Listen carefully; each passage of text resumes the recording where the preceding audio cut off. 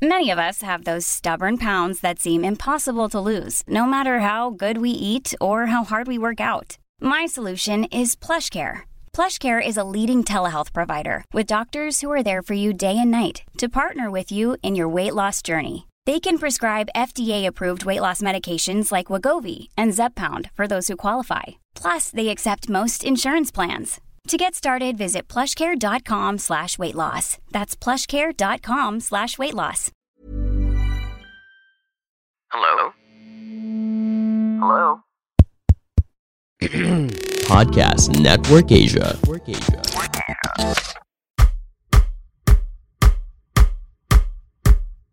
Hey, fellow adults! Let's figure out adult life together. Because adulting wasn't taught in school.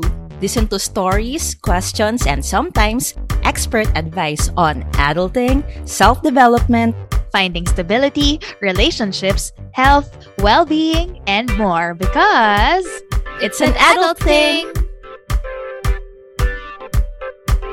Woot woot! Hi, fellow adults! We are back with the second episode of our Voters Education series. In this episode, we will talk about the direct effect of our leaders in our everyday lives. Ano nga ba ang mangyayari if we choose bad leaders as compared to capable ones? And we won't stop with yung mga vague, abstract answers, like papangit yung ekonomiya or lalala yung korupsyon, mga ganyan. We will be talking about your commute, your internet, your sahod, the food on your plate, your safety, up to the hospitals you'll be able to afford. It's all about you guys. Yan. And still with us, to help us understand these adulting things, is the convener, aka bossing, of Boses Pilipinas. Ito po yung Ateneo's non-partisan research initiative to understand Filipino voters. Our guest is an associate professor in the Ateneo School of Government, the author of the book, The Development of the Rule of Law in ASEAN, and a lawyer advocating for human rights, especially of women and children. She's based in Australia right now, pero nasa Pilipinas pa rin ang puso at mga advokasya niya. Let's welcome back, Mamshi Imelda de Inla. It's a pleasure to be with you, Nika and Carla. Yan. Okay. Miss Ime, tatanungin na namin kayo agad-agad.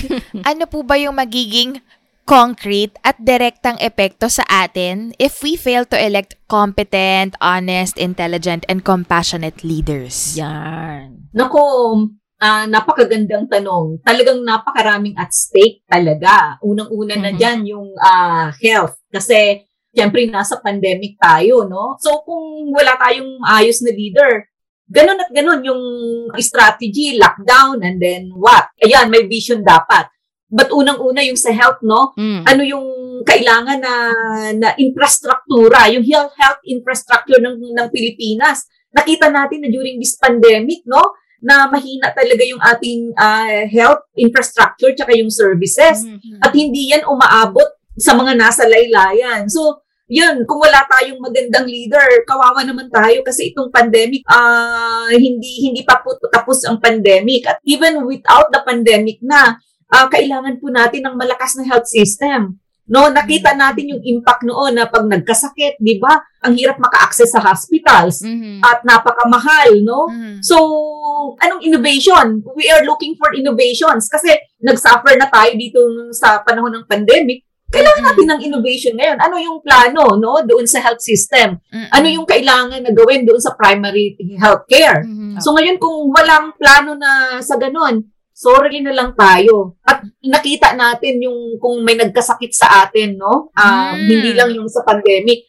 Katakot-takot na gastos yan. Ang ganda rin po na yun yung inuna nyo kasi coming from a pandemic, kahit nasabihin nating tail end na to ng pandemic, kumbaga, andun pa rin yung scar ng lack of healthcare system sa atin. Yes. Actually, talagang dapat talaga na-strengthen natin yan. At alam naman natin na may brain drain kasi yung ating mga nurses, Magagaling. yan, talaga highly in demand yan. Kahit ngayon na talagang kinukuha nila yung sa medical field, no? Kahit dito sa Australia, open arms yan, yung mga nurses. Pero tingnan mo naman, bakit wala silang masyadong opportunity dyan? So, sana naman, no, baguhin din yung sistema. Kasi ang nangyayari dyan sa atin, di ba, kakaunti yung sweldo ng mga nurses dyan eh. In fact, minsan sila pa nga yata yung nagbabayad dyan sa mga trainings and all to get the experience. Kasi, yun nga, walang incentive. Yung incentive na sinasabi natin to actually stay sa ating bansa. So, yan, kung wala tayong incentives for our medical and health professionals for them to continue their work or to stay in the country, then hindi talaga tayo makakapag-build ng strong health system. So, unfortunately, sa mga probinsya, lalo ako, I come from Masbate, no? Kulang na kulang po talaga. Ang hirap po talaga. At kadalasan, ang mga tao pupunta pa sa kabilang bayan o kaya sa city lang para magpagamot. Tsaka, di ba, yung an ounce of prevention is better than a pound of cure. So, ito dapat ang binibigyan ng napakalaking importansya. Kaya ako, I'm really an advocate of primary health care. Pero unfortunately, hindi naman well-resourced yan eh. It varies from one city or one province to another. Bakit akong nisasalita? Hindi ako ang kandidato. Pero, ma'am, ibaboto ka namin kapag tumakbo ka. Kasi klaro yung vision mo eh. May research pa. Alam ang pinagdadaanan ng mga tao. Pero we feel your passion, Miss Ime. Kasi, oh my God, nakikita ko yung hinaing ng friends ko, both sa Facebook, saka sa mga private chats namin, na sobrang dami po sa mga kakilala ko, naranasan nila yung ipila yung mahal nila sa buhay, na nahihirapang huminga sa labas ng ospital, walang mag-admit.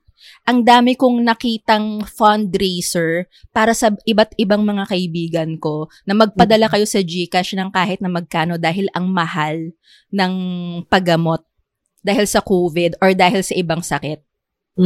And nakakagalit kasi it's not supposed to be like that. May pondo supposedly for public health, for healthcare. And listeners, if you're thinking na lahat iaasa na lang natin sa government. Hindi lahat. Kasi ito basic need to eh.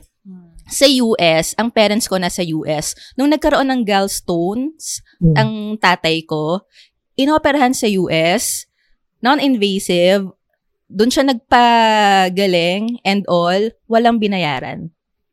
Free. Is that a private hospital? Ang public hospitals nila, kasing ganda ng mga best private hospitals dito.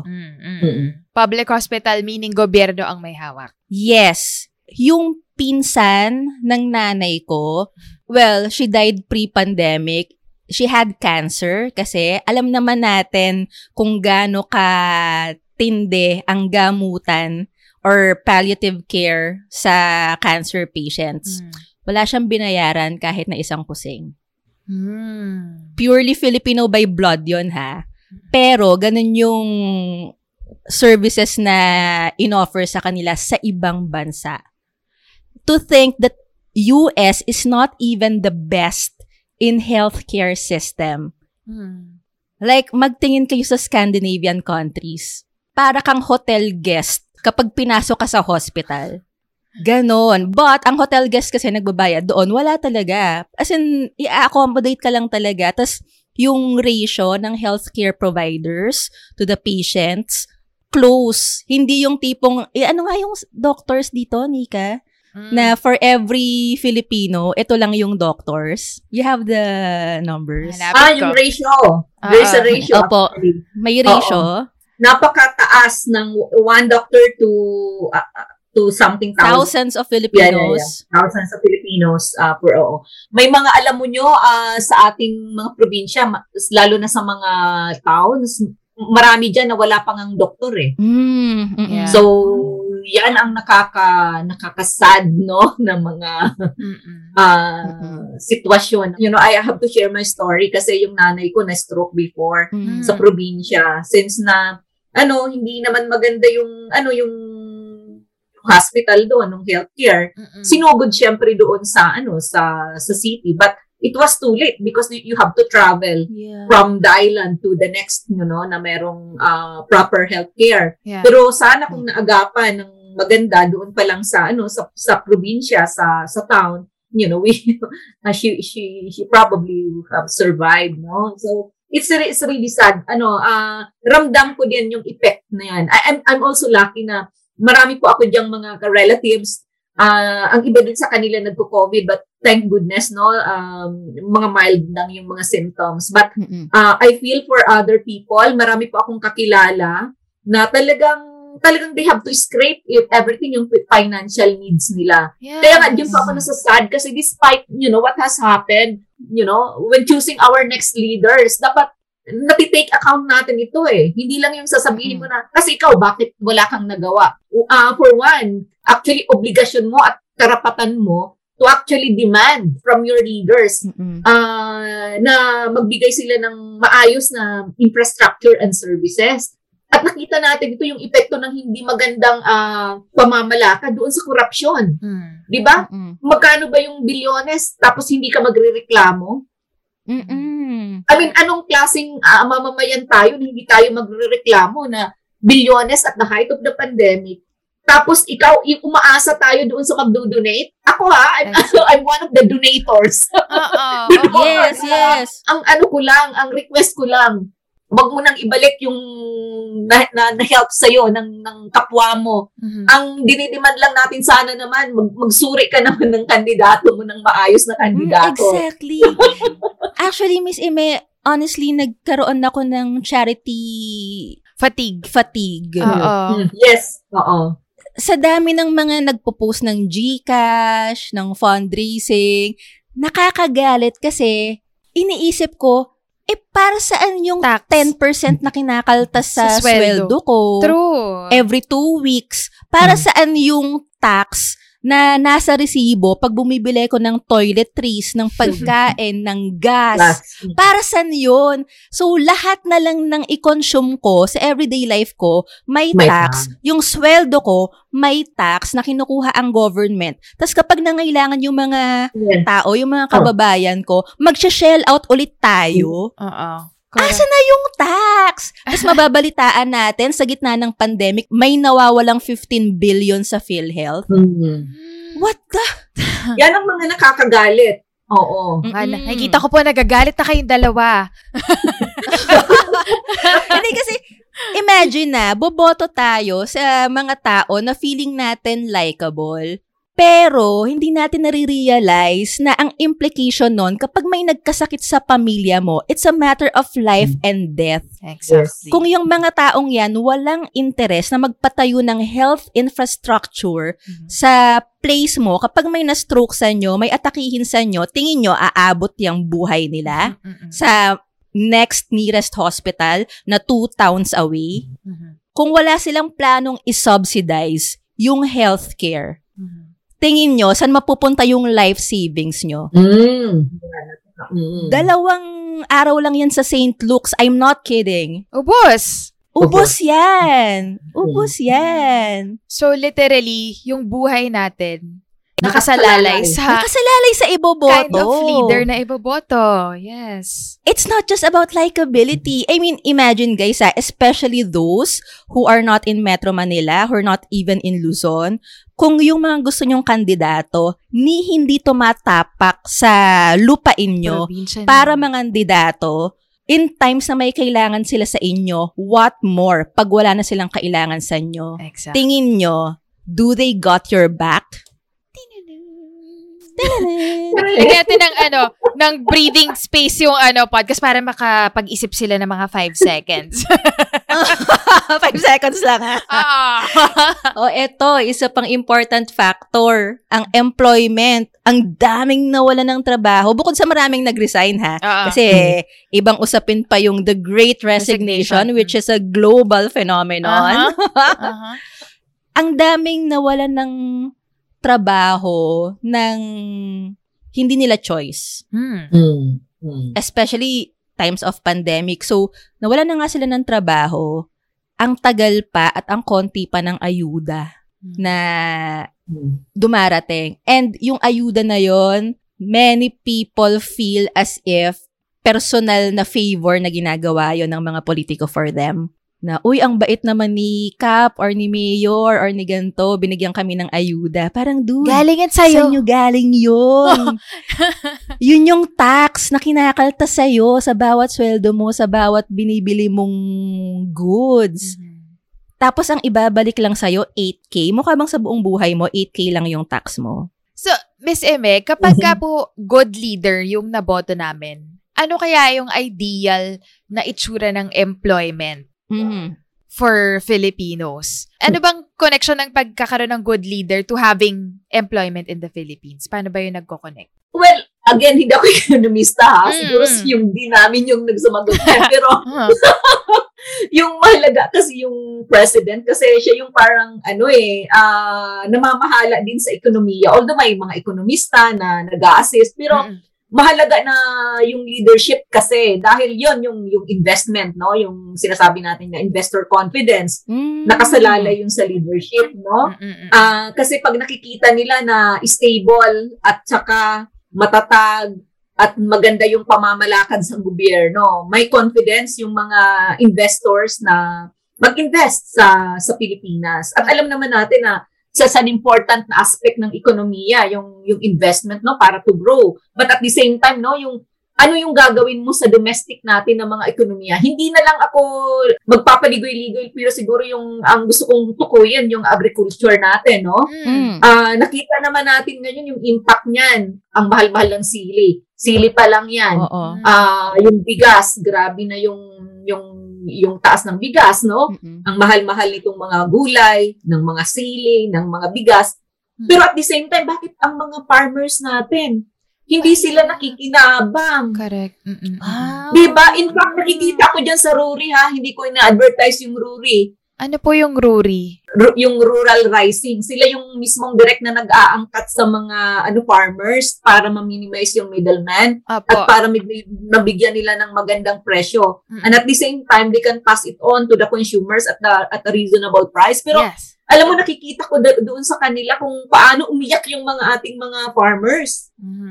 As in, nagmamakaawa na natulungan sila kung paano sila mabibigyan ng kahit nga yung return of kung ano lang yung puhunan nila. Mabalik lang yung puhunan nila. Kasi ang nangyayari pala ngayon na yung, di ba, open importation na tayo ng agricultural products. Pero bakit mahal pa rin yung bilihin? Di ba? Na supposedly, kaya po nag-i-import para mas mura. Tama po ba? Yes, supposedly. At para competitive, no, yung prices. Pero ang nangyayari, mahal pa rin. At the same time, naapektuhan mo yung ating local farmers. So, hindi naisip yung unintended consequences nito. So, double whammy ang nangyari. Nag-import ka na nga, may yumaman. Siyempre, alam naman natin kung sino yung mga importers na yan. Sino po? Aywan ko lang. Hanapin. Oo, hanapin. I-Google. Hanapin natin. Sila yung namamayagpag, pero yung consumers nagbabayad pa rin ng napakalaking premium. But at the same time, double whammy dahil naghihirap yung ating mga farmers. So, tayo, yung mga regular consumers na bumibili ng bigas, gulay, repolyo, kangkong, galunggong, isda, tayo po mataas yung binabayaran natin.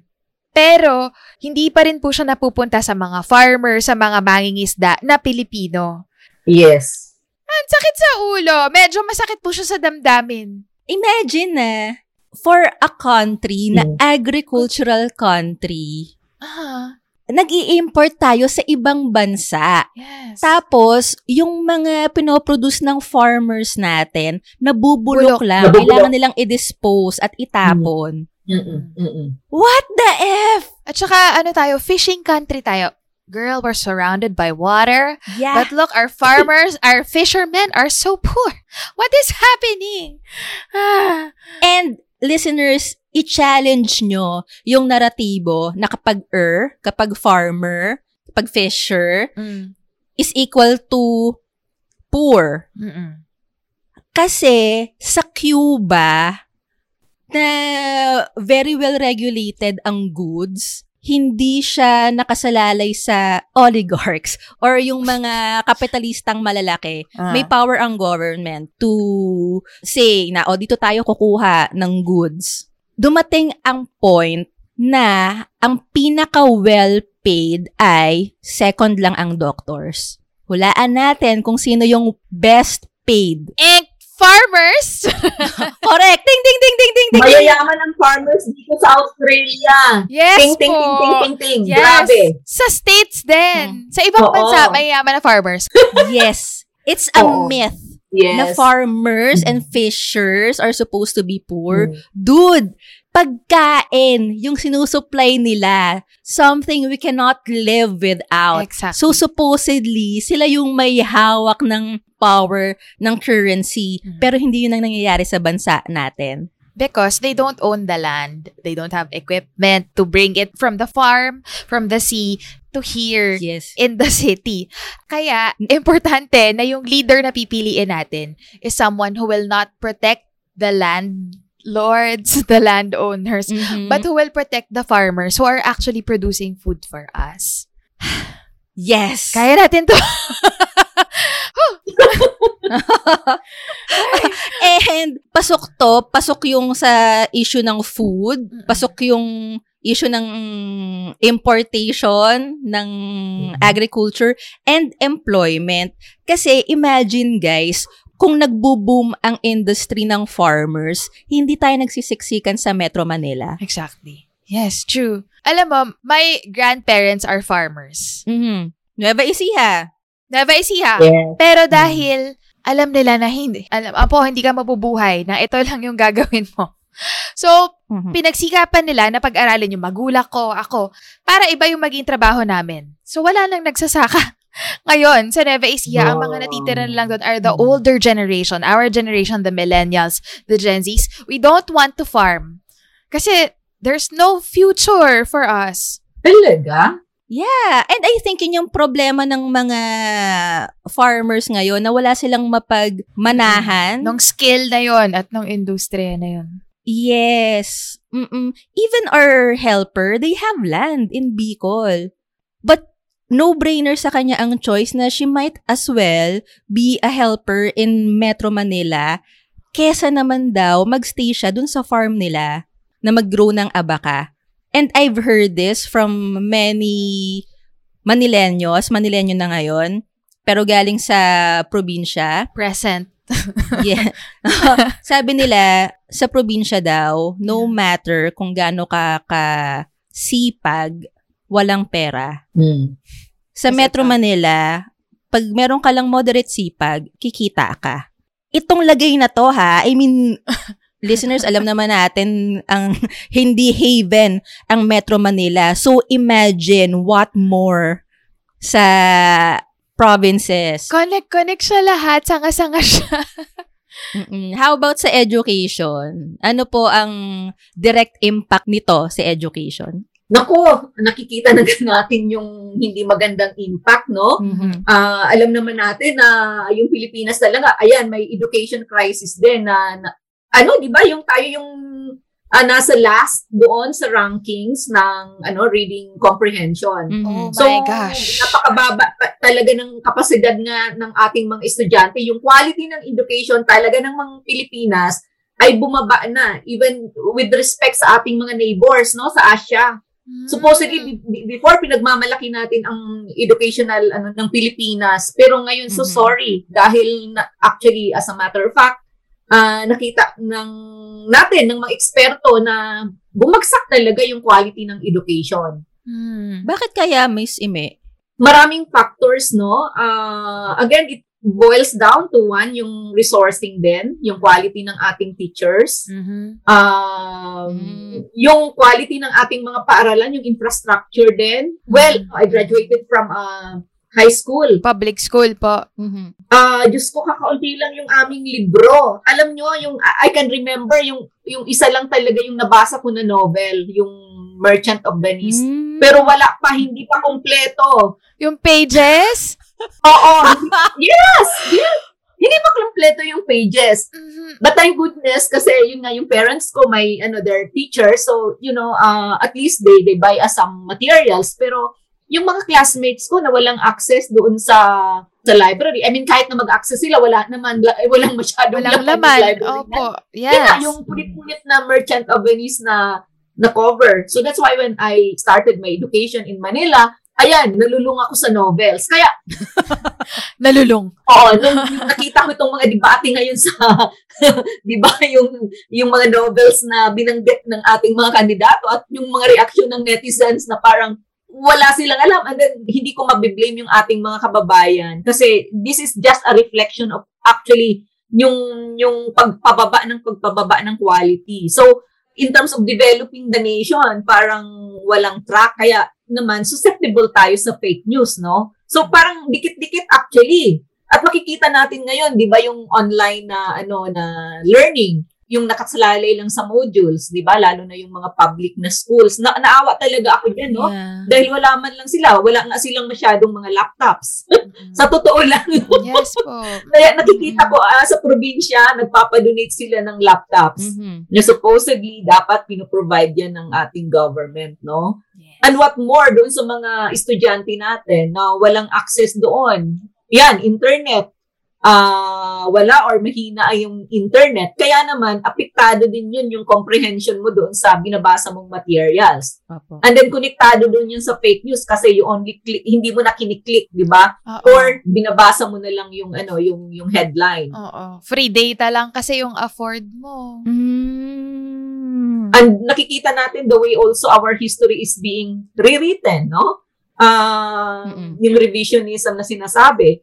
It's also a product of yung state ng ating education eh. Bakit natin nahayaan yun? Or why we believe in those revisionist na mga narratives? Kasi hindi naturo sa ating schools yan. 'Di ba? Or hindi nagpundo for creating relevant or truthful na mga educational materials. Actually, dito sa campaign ngayon, kitang-kita natin yung epekto nitong ating edukasyon eh. Share ko lang po, Miss Eme, para sa iba. Kasi baka yung iba hindi nila alam what public schools look like. Public schools, meaning government run. Kung nakapunta na kayo sa public school, may kita nyo kung gaano karaming bata ang sinisiksik in a classroom. 50 to 60 children. And then they will have to share desks, share books. Yung teacher, imagine mo isa ka lang na teacher. Wala dito yung mga practice teacher, assistant teacher na meron sa mga private schools. Doon, isang teacher ka lang, ikaw bahala sa 60 bata. Per class, ha? Per class. Per class. At hindi lang isang class ang tinuturuan nila for the day. Exactly. Tapos imagine kung ako ay bata, tapos 3 kaming nasa desk, sisiksikan kami, ang init, pawis na kami. Kahit gaano ako katalino or gaano ko kagustong matuto, if the place is not conducive for learning, very distracting, kulang sa resources, mami, iba punit-punit na yung libro nila dahil pasa-pasa from 10 years ago, 5 years ago, hindi ka talaga matututo. Kaya, yun siya sabi ni Miss Eme kanina na maraming factors na how the students are learning are affected by the infrastructure, by the quality of the teacher. Siyempre, pag yung teacher, pagod ka na daan-daang estudyante, hinaharap mo isang araw. Siyempre, you just want to get your job done. Na, tuturo ko na lang sa ito, basa-basa-basa. Hindi ba na masisiguro yung quality kung naiintindihan ba nila? Ma'am, I'm a teacher in a private institution. Kapag lumalagpas na sa 20 yung estudyante sa class ko for video production, nag-i-email na ako sa admin na, admin, baka naman pwedeng i-distribute natin sa next class to. Dami na nila.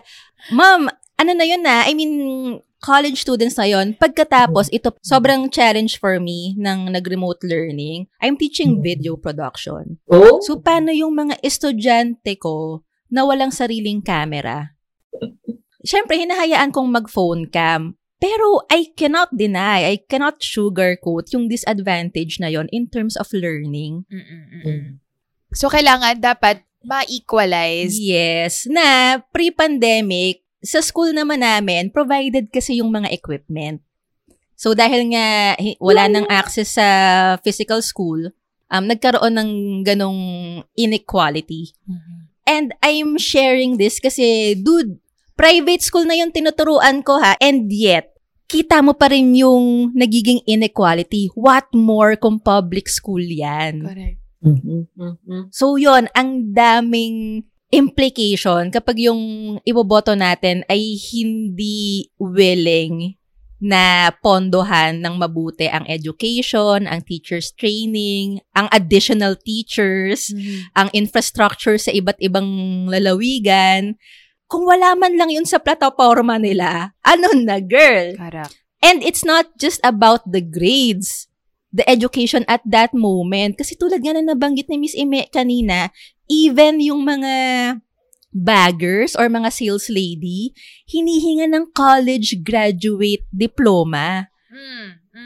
So imagine kung bare minimum yon sa society natin to even secure a stable job. So, mag-snowball effect siya. People don't get good education, magkakaroon ng difficulty sustaining it, finishing it. Therefore, in their adult lives, magkakaroon sila ng difficulty sa employment, difficulty affording things, affording healthcare, affording food, affording transportation. So, snowball effect siya. Yung effects ng education, hindi siya natatapos sa pag-graduate. Mas malaki yung manifestation niya, implication niya once we're working. Yes. And, punta tayo sa next na medyo nabanggit na ni Nika kanina, yung mga free data. So, internet, na parte ng buhay natin lahat ngayon. Meron po bang effect ang leaders natin sa access natin sa internet? Kasi, I think nabanggit mo to, Nika, sa one of our previous episodes, or di ko sure, baka sa kwentuhan lang natin, na slowest ang internet natin. Do you have the numbers? Sorry. Dali. Sa global ranking, out of 138 countries, tayo yung 90th fastest. So, nasa pinakababa tayo ng mga internet speed sa buong mundo. So, 89 countries have better internet than us. Yes. Kaya sa ibang bansa, madaling makapagturo ng online. Kasi ang bilis ng internet sa atin may lag. Or wala talagang access at all. Walang speed. Totoo. Yun.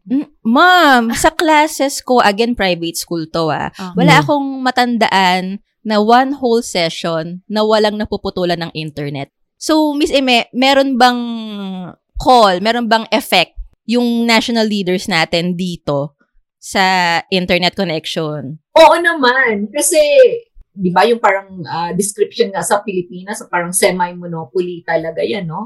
So, kailangan ma-liberalize talaga yung, na para maka-enter yung others, no? Ng other providers naman sana. Or mahikayat mo yung investors kasi malaki yung kailangan dyan, yung internet na mga infrastructure, yung yung mga fibers na yan, whatever. So, kailangan magkahikayat ka din ng mga investors na magpuput up niyan at maging competitive. Kasi kung may competition, ang problema kasi, I think ito personal ko lang, na nakikita ko, walang masyadong competition among the internet service providers. So, dapat talaga may political will, yung administration or yung leadership, na sabihin na, dapat competitive ito, hindi dapat kumbaga yung monopolies or yung pag-uusap-usap sometime ng mga companies to dictate the price. Kailangan talaga na mismong gobyerno magpakita ng political will dito na kung sino man yung papasok ng mga internet providers, dapat talaga that is competitive. Hindi nag-uusap-usap na mag-price fixing, no? At itaas talaga yung antas ng kanilang quality ng kanilang services. And I don't know why it's so difficult for companies to speed up yung quality ng internet. But it also has something to do with the cost.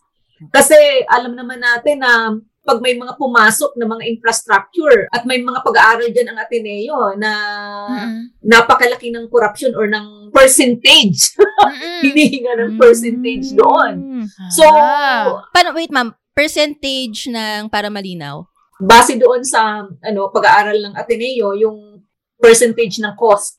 To build an infrastructure. An infrastructure. Mm-mm. Doon sa pagpapasok kasi ng mga negosyo din or ng investors, kadalasan hinihingan sila eh. Hinihingan po. Legal po ba yun? Of course, hindi yan legal. Yun ang nagiging practice, no? So, kumbaga, hindi ka pa nga nakakapag-umpisa ng business mo, nahingan ka na. Well, siyempre, saan kukunin yun? Kaya kailangan talaga mag-demand tayo na ang kandidato natin ay hindi mangungurakot. At to see kung sino man talaga yung magpapatupad ng anti-corruption ng mga initiatives na yon, dapat makita natin doon sa kandidato na talagang tapat din siya, di ba? Hindi, wala siyang bahid sa pangungurakot, wala siyang bahid sa hindi pagbabayad ng ganyan-ganyan. Kasi ang laki ng yung responsibilidad mo. Like ito nga dito sa internet, tanungin natin yung mga sarili natin. Bakit sa ibang bansa? I think even yung Myanmar yung Myanmar may gera nga, pero mas mabilis pa yata ang speed ng Myanmar. Oh my gosh. Bakit yung mga countries na yan? Mom deserves the best, and there's no better place to shop for Mother's Day than Whole Foods Market. They're your destination for unbeatable savings, from premium gifts to show-stopping flowers and irresistible desserts. Start by saving 33% with Prime on all body care and candles. Then get a 15-stem bunch of tulips for just $9.99 each with Prime. Round out Mom's menu with festive rosé, irresistible berry chantilly cake, and more special treats. Come celebrate Mother's Day at Whole Foods Market. A lot can happen in 3 years, like a chatbot may be your new best friend. But what won't change? Needing health insurance. United Healthcare Tri-Term Medical Plans, underwritten by Golden Rule Insurance Company, offer flexible, budget-friendly coverage that lasts nearly 3 years in some states. Learn more at uh1.com. Hindi naman kasing yaman ng Pilipinas ay napaka-fast ng internet nila. Cambodia actually has a faster internet connectivity than the Philippines, no? Bakit ganon? Because, ang cost of doing business is lower than in the Philippines. So, yung cost of doing business, kasama na dyan yung mga, yung kaltas. Sabihin na natin. Mga lagay. Mga lagay. Ayaw pagsabihin ni Ma'am Ime. At syempre po, yung sinasabi ninyo na yung cost of doing business, syempre, babawiin yun ng mga business owners sa atin, na consumers. So in the end, tayo rin po yung nagsasuffer at nagbabayad. Tama po ba? Oo, but even excluding corruption in the equation, no, as one of the factors. Pero yung cost of doing business kasi, it also, takes into account yung cost ng fuel, ng energy, ng ganon. Actually, isa din tayo sa buong Asia, isa din tayo sa pinakamatataas ang cost ng fuel, ng energy, no? So dapat may vision yung ating mga candidates or leader, how we can actually source out, yung ating energy needs na more efficient at more affordable. Tanungin natin yung ating mga kandidato diyan kasi pag mataas yung ating energy cost and all, or wala tayo or kulang, nakaka-apekto yan doon sa other industries katulad ng mga ng mga internet na yan, telecommunications, agribusiness, manufacturing industries, apektado lahat. Okay. Miss Ime, help me out. Please tell me if I understood your explanation right. Kasi bago tong lahat ng information na to, bago siya sa utak ko So, i-digest ko lang po. Tama ba na ang cure para mas mapahusay or bumilis yung internet connection natin sa buong bansa ay kailangang ma-pressure yung mga company to do better? And the way to do that is to introduce competition. Kasi as long as naka-semi-monopoly, kaya semi kasi hindi lang naman isa, di ba? Pero konti. May mga konti lang na companies. As long as, pag nag-usap-usap yung mga yan na, hanggang ganito lang yung standards natin na, parang sa oil, pag nag-rollback yung isa, mag-rollback lahat. Kapag nagtaas ng presyo yung isang company, magtataas lahat. Kasi nag-uusap-usap sila. So, para matibag itong semi-monopoly na to, kailangan ng new players in the industry because competition kills complacency. So, kailangan galingan ng mga existing companies ngayon. Pero, ang challenge is, paano magkakaroon ng bagong players? Napaka-discouraging mag-invest ng malaking industry sa Pilipinas. First, dahil sa corruption, na hindi pa nga nag-start yung business, hihingan ka na ng lagay just to start your business. Na afford yan nung mga existing na, nung mga multi-billionaires na business conglomerates ngayon sa Pilipinas. Ngayon, kung bago ka, anong laban mo doon, di ba? Second, that's one, corruption. And then you said, even without corruption, kung ikaw yung capitalist, may capital ka, tataya ka ba sa Pilipinas? Napaka-unstable ng economy natin. Ang mahal-mahal ng fuel price. Gusto kong dagdagan kasi yung instability. Ang isa pang aspect ng instability, yung regulatory na instability. Ibig sabihin, pabago-bago yung regulations. So kung hindi stable ang regulation mo kasi gusto mong paboran yung isang company or gusto mong or tibagin din yung company na yon, walang investor na mag-i-invest. So yung sinasabi natin, yung rule of law. Kung wala kang rule of law, hindi stable yung regulasyon mo at batas paulit-ulit, anytime, pwede kang mong sabihin na, ayaw ko dyan sa company na yan. Paalisin natin. Alisan natin ang prangkisa. Nako, parang familiar yan. Hindi nga lang sa internet industry, pero familiar media industry din. At alam natin na in the past few years, actually bumaba talaga yung rating ng Philippines doon sa transparency and accountability, but also yung sa rule of law index. So, nakaka-apekto yun doon sa desisyon ng mga investors to actually invest or ng businesses in general to because they don't feel safe to invest in our country. Yeah, hindi sila certain, walang certainty. Yes. Kasi anytime pwedeng tanggalan, like yun nga, pwedeng tanggalan ng prangkisa or pwedeng baguhin yung rules para mabago kumbaga yung rules of the game ay hindi pantay-pantay. Dapat ang rules of the game ay pantay-pantay. And you can only do that by having a stable na legal regime or, by having a stable na regulasyon na hindi pa bago-bago. At ini-implement siya to everyone. Walang pinapanigan. Fair competition. Okay. So, dahil nga sa fear of corruption, isang blockage na yon. And then, another nga, yung instability, rule of law instability, economic instability. Bakit mag-i-invest yung bagong players ng internet industry sa Pilipinas? Therefore, na-stuck tayo sa internet providers na complacent na lang sa binibigay nila na 90th sa ranking globally. So, if we have a strong government, leader, decisive, convincing, stable, ma-i-invite yung mga other players, mga bagong internet companies to put up a fight para ma-up yung game sa internet industry. At therefore, mas magpaandaran sila na, consumers, kaya pala namin ng mas mabilis. Kaya pala namin ng may promo. Pwede palang mas mura. Yes. Yes, oo. Yun yung mga sinasabi din ng ibang mga eksperto. At makikita din naman natin yun, mababasa din naman natin yun na talagang yung sa aspeto ng ating telecommunications, yung reform ng mga pulisiya dyan, kailangan. So ngayon, dapat yung susunod na leader talaga, merong klaro, ano ba yung reform strategy na need ng industriya para maging competitive at para makapag-deliver ng higher quality na services. So yun ang end game. And itong about the investors, Miss Ime, I think sobrang important din yan sa employment kasi the more investors, the more businesses, mas maraming kailangang i-hire ng mga Pilipino. Therefore, mas maraming magkakaroon ng trabaho.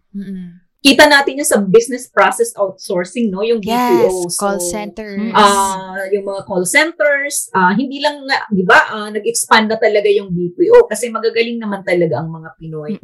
Pero kailangan din talaga natin ng, at we have a lot of competition na rin sa region. So, itong ating pagiging English speaking, na yung ating mga neighbors, humuhusay na rin. Keep up na sila no? Yeah, so wag tayong maging complacent sa ganyan. So, and to be fair with our government, I think they're doing a lot of, yung mag-incentivize. At di ba yung sa telecoms, di ba papasok daw dyan si Elon Musk?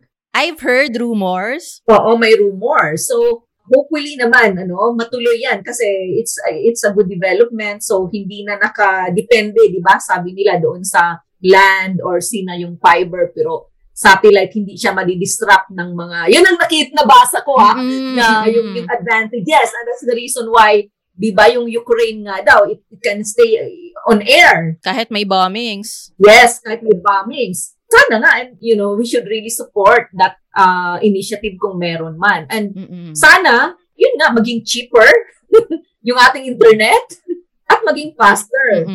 Ang goal is itaas ang antas. Hindi lang magpapapasok ng another player, but ang goal is itaas yung antas ng quality ng service ng mga internet providers. How about po sa transportation, Miss Ime? Paano nakakaapekto ang good leader sa transportation? Kapag ka po ba good leader, 4 hours ako sa EDSA. Charot. One way yun, ha? I know kasi every time na pumupunta ako dyan, talagang pawis-pawis ang beauty ko.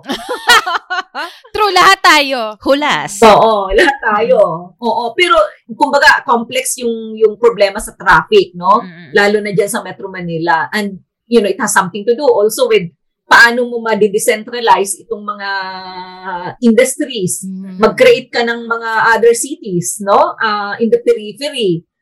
Para hindi nga talaga na pumunta sa Manila. Yung 'di ba, may mga countries na yung kanilang mga capital hindi na nilalagay doon sa like let's say sa mga dense na cities.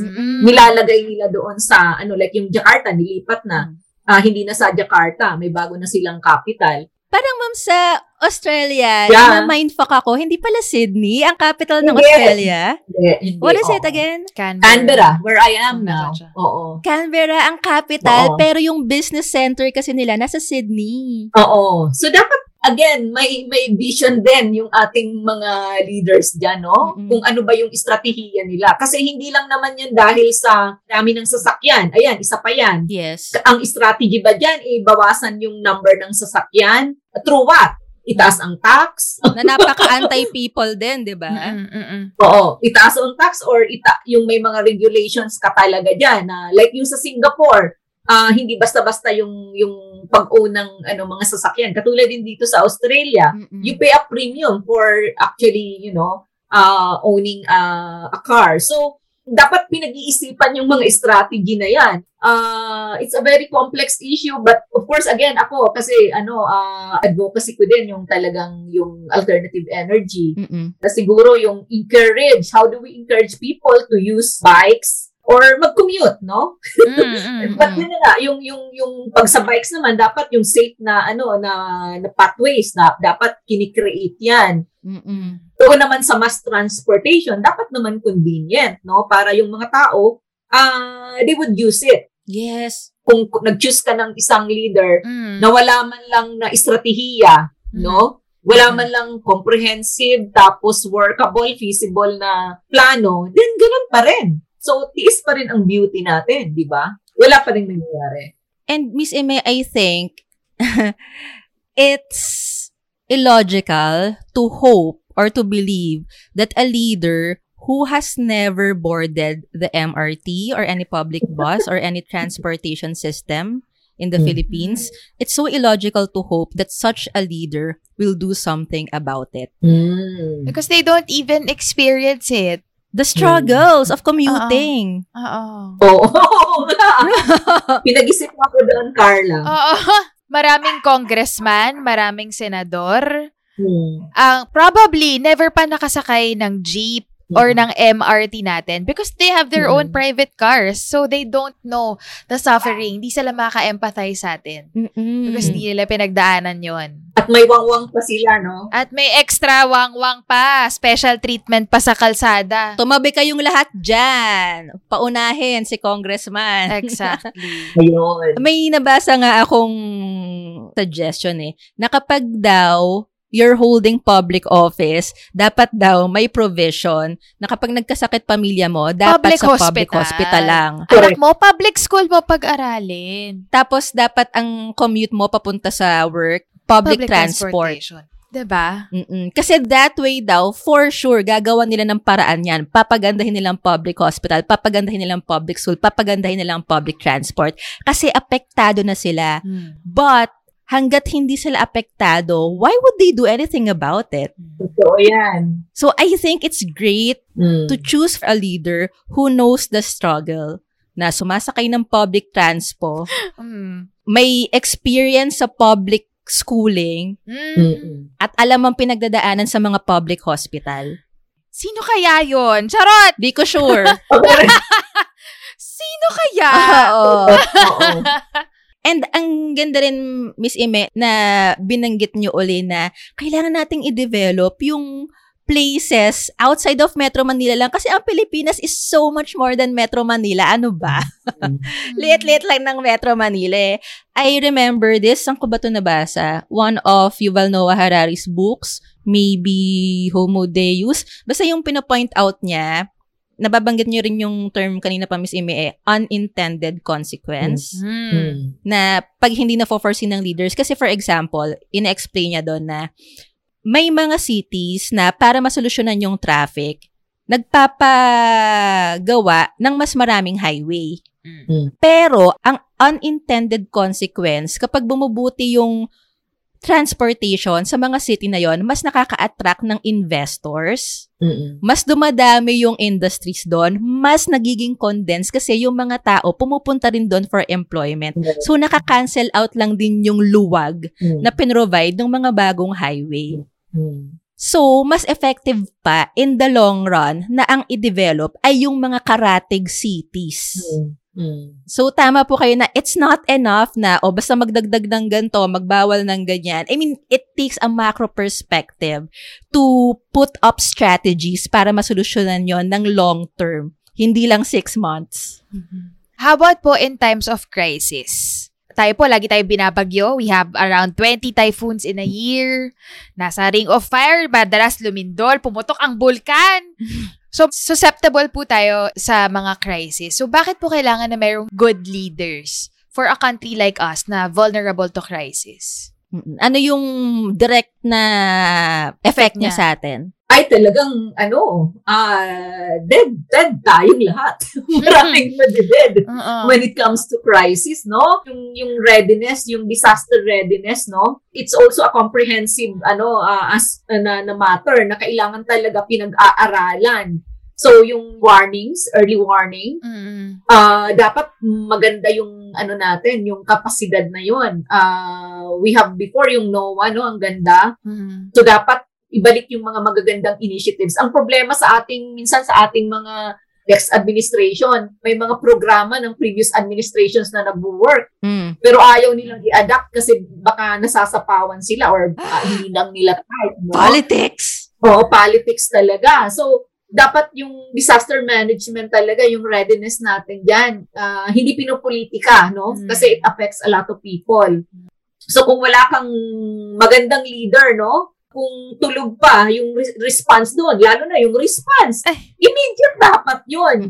Dapat yung mga provisions dyan na kailan ipamumudmud yan. Kumbaga, yun nga, di ba, may kasabihan, patay na yung kabayo, saka mo palang ipamumudmud yung mga kailangan. So, dapat yung preparations before, during, and after yung mga malalaking sakuna sa atin. May playbook na dapat, no? Yes. Oo, napaka-vulnerable natin. And, those challenges will become even greater in the years to come because of climate change. At again, ako talagang problema na nakikita ko is a simple thing na talagang hindi talaga nasusolusyonan ng marami, lalo na sa local government units, yung basura na lang, di ba? Napakaliit kung iisipin mo na bagay yung basura, but it's actually, it does a lot of havoc to the environment, yes. No? So, kailangan talaga may maganda yung segregation may sistema na ng ganon. I'm not sure kung gaano na pinapatupad dyan sa Manila, sa ibang lugar, but sa probinsya namin, walang segregation. at tinatapon lang dyan sa kanal. Kaya pagdating ng bank ng flood, mababara. Kaklog. Magka-clog, yes. The biggest example is actually Manila de Bay, di ba? na pinagtapunan lang ng basura, di ba? Tapos yung solusyon, nilagyan lang ng dolomite. You know? So dapat we should be better than that, no? I mean, alam naman natin because of course the experts know and now, di ba? Halos nawawala yan. Isang bagyo pa, mawawala din yan. So dapat yung may foresight, may foresight, may intelligence, yung ating mga leaders sa pagbibigay ng magandang solusyon. Hindi lang reactive, no? Hindi lang reactive, hindi lang short term or dahil beautification ang habol mo. Long term, ang habol natin dyan, no? At yung mag-expend ka ng resources na hindi magiging wasteful. Exactly. Yeah. So, yun ang mga bagay-bagay na dapat, again, makita natin yan sa ating mga candidates. Actually, mga moms, Nika, Miss Eme, forever akong mind blown kasi, Diyos ko, 2 na nga lang ang season sa Pilipinas, tag-araw, tsaka tag-ulan. Ba't hindi pa natin ma-prepare yung tag-ulan? Parang every single tag-ulan season, nakikita ko yung mga grabing pagbaha, yung mga nawawasak na kabuhayan. So, I'm like, alam naman natin, di ba? Every single year this happens. So, bakit hindi pa rin tayo prepared? Bakit wala pa rin nakalatag? Bakit reactive pa rin na after ng bagyo o call for donations? Parang, dude, alam natin mangyayari yun. Last year pa natin alam na mangyayari tong bagyo this year. So, bakit reactive? And in fairness, Miss Ime, na mind-blown din ako na, oo nga, no, even the basura segregation, it's something that has to be addressed every day. Pero kapag nangyayari tong mga sakuna na to, I never read that detail sa mga report na because of basura. Nung naondoy tayo, Carla, naondoy ka ba? Oo naman, Marikina, be. Ayun, yung bahay namin, putik at basura yung nakalubog sa bahay. Talaga? OMG, ang buong Marikina noon, I mean, pride ng Marikina na malinis and all, diba? Pero weeks na amoy basura buong Marikina. As in, kahit saang town, barangay ako pumunta, amoy basura. Kasi nag-resurface lahat yung mga basurang yun nung nag-flood. So, nung nag-subside yung flood, as in, parang payatas levels. Oo. Yung mga puno, doon nakasabit yung basura. Christmas tree ng basura yung itsura. Hindi natin napapansin, no? Kasi out of sight, out of mind, dead ma tayo doon. Pero pag crisis na, doon. Mahirap din po dito, ang laking part, syempre, ng LGU, Local Government Units.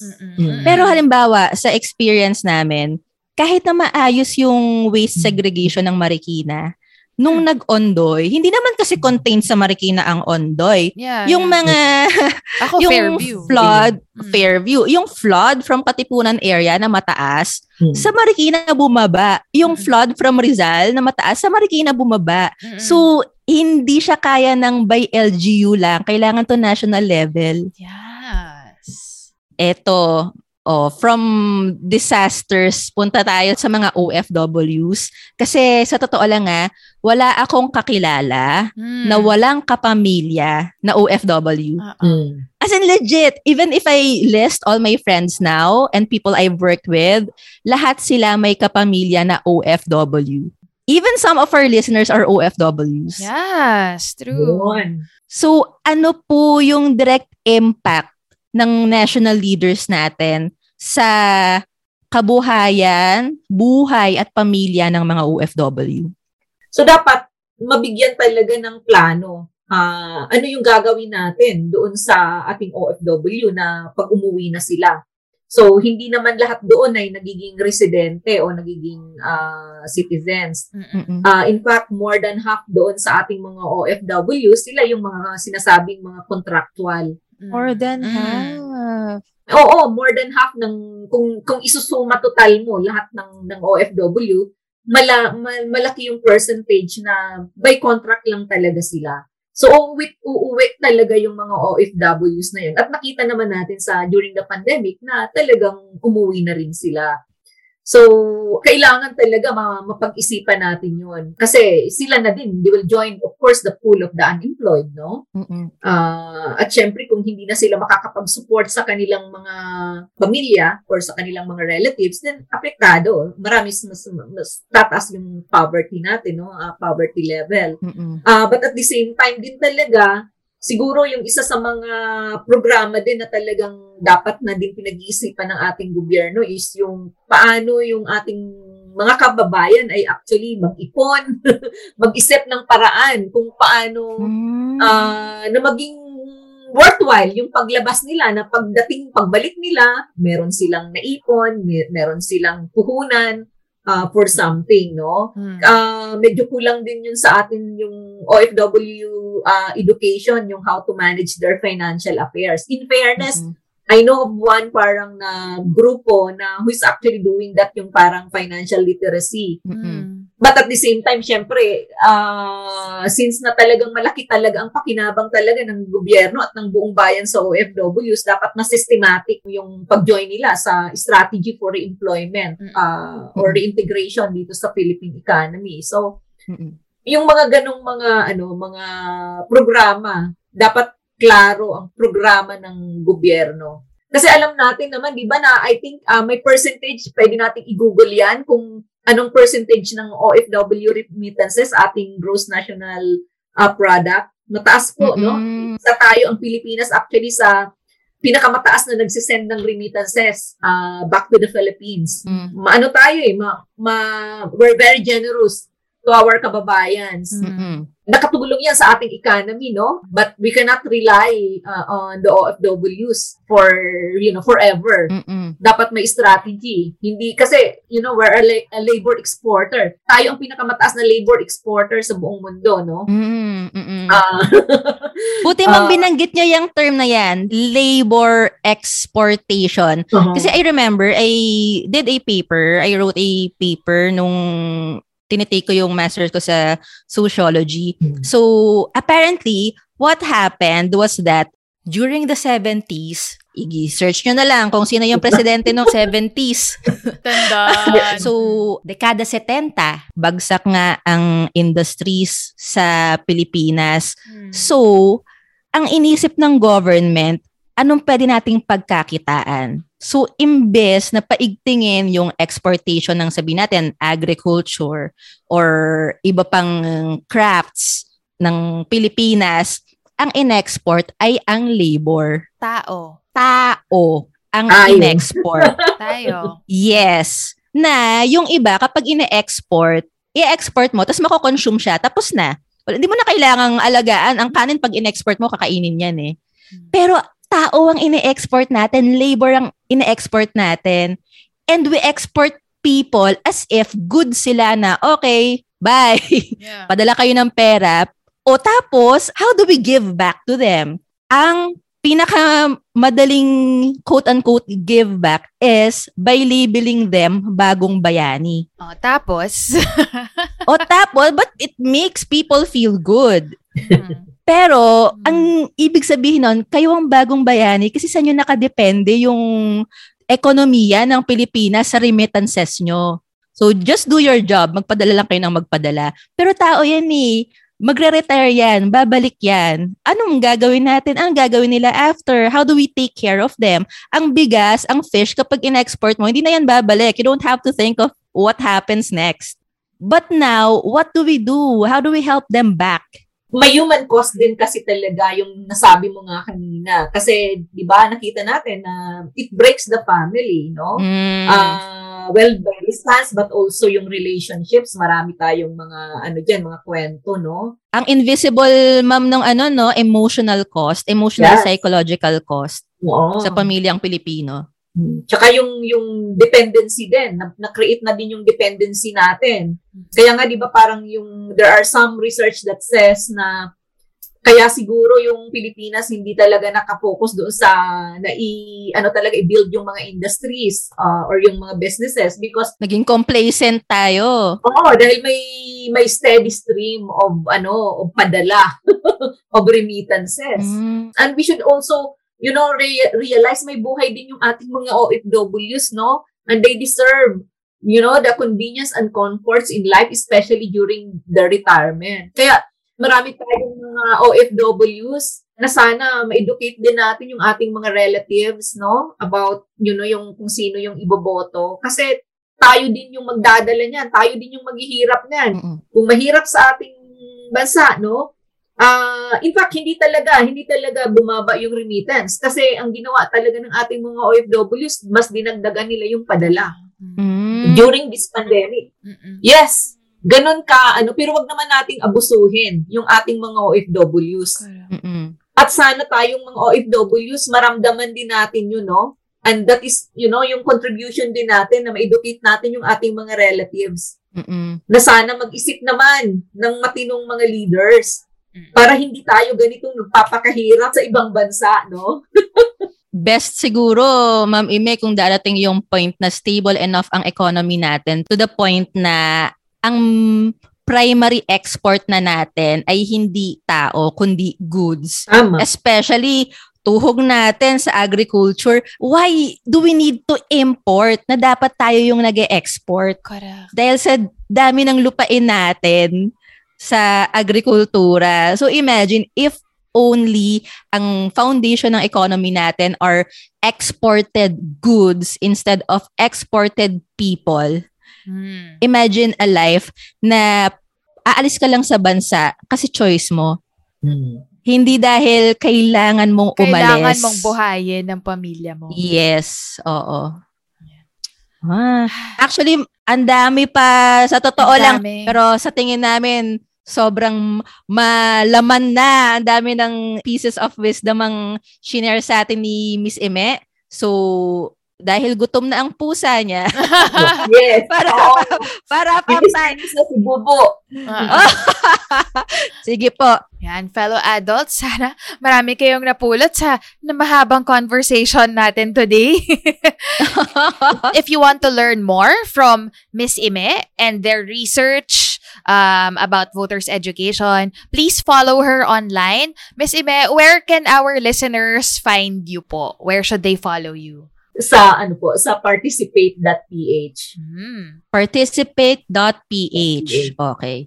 Sa mga free data lang ang kinakaya ng budget, meron din yung Participate PH na Facebook page just in case. So, yes, meron pala. Pwede nyo rin silang silipin doon. Yan. Miss Ime, bago po namin kayo pakawalan dyan sa Australia para pakainin si Bubu. Sulitin po muna namin yung adulting wisdom nyo. We'd like to ask, baka meron po kayo dyan na some practical or kahit na profound adulting recommendation that can help our listeners in their adulting journey. Nako, ano kaya? Kasi plantita ako, no? I love it! So yung mga ito yung mga aking hack, one of my hacks, ito yung halimbawa naghugas ka ng isda o ng meat, huwag mong itatapon. Yan ang iyong i-water sa inyong mga plants. Papangdili.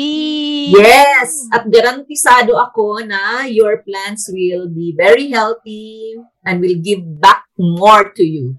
Mamahalin ka ng plants mo. Yes! So, hindi ako gumagamit ng artificial fertilizer. So, yun. Minsan din yung ating mga coffee, kung mahilig kayo sa kape, yung mga... Coffee grounds. Coffee grounds. Pero wag masyadong madami, ha? Hindi na makakatulog plants nyo. Yes. Pag inuuod yung inyong mga, yung inyong mga plants, lalo na yung mga gulay, lagyan nyo yung ng shell and eggs. You can actually, sprinkle it around. Sprinkle lang po on top of the soil? Yes! Yes. Okay. Oo. So, and at the same time, magiging nutrient pa rin yung eggshells nyo doon sa soil. Calcium. Plus, at the same time, ma-prevent niya nga yung mga pests from, getting into the veggies. Yun. Or, ito pa, isa pa. Ang dami. I love it. Sige po. In fairness, halimbawa, yung mga other pests, no, na flying, no, yung mga flying pests, you don't need to actually, use yung mga artificial na mga spray. All you need to do is, yung detergent, water, and vinegar. And then, spray it on your plants. And that's it. Detergent and vinegar? Okay lang ba sa plants yun? Yeah, water and vinegar. Yes, Detergent, water, and vinegar. And you're good. Ang ginagamit ng housemate ko, Castile soap, para daw mas mild ng konti instead of detergent. So, pwede mag-substitute. Yes. Oo. So, pwede pala ang mga bumubulang bagay sa plants. Yes. Oo. Wag lang masyadong madami, no? Nilaban yung halaman. Wag mo namang laban. Kung Sunrocks po ba? Charot. Wag Sunrocks, Carla. Iba. Wag Sunrocks, please. Okay. I love it. Ang daming tips nun, ha? Isa lang hiningi natin. Maraming nabigay. Paandar. Love it. Ayan. Thank you for that. Thank you so much, Miss Ime. Alright. Okay. Kayo rin po, listeners, if you have helpful adulting recommendations, kagaya nung shinare ni Miss Ime, i-share nyo naman sa amin. Pero ang catch, try natin tong bagong pakulo natin to. Sige. Please send your recommendation, your adulting recommendation, as a voice clip. Yan. Audio material. Pwedeng 1 minute max. Bawal lumagpas ng 1 minute, 1 minute lang. You can send it on Instagram or Facebook. Then we'll include some of your voice messages in our Reco round, kagaya ng narinig yung tips kanina. Yan. Hihintayin namin yung mga voice message nyo, guys, ha. So, sa ngayon, gora na kami kasi we have to prepare for our next episode in this Voters Ed series. So, this has been Carla, Mika, and Ime, choosing our leaders carefully to protect the quality of our lives because it's an adult thing. The views and opinions expressed by the podcast creators, hosts, and guests do not necessarily reflect the official policy and position of Podcast Network Asia. Any content provided by the people on the podcast are of their own opinion and are not intended to malign any religion, ethnic group, club, organization, company, individual, or anyone or anything.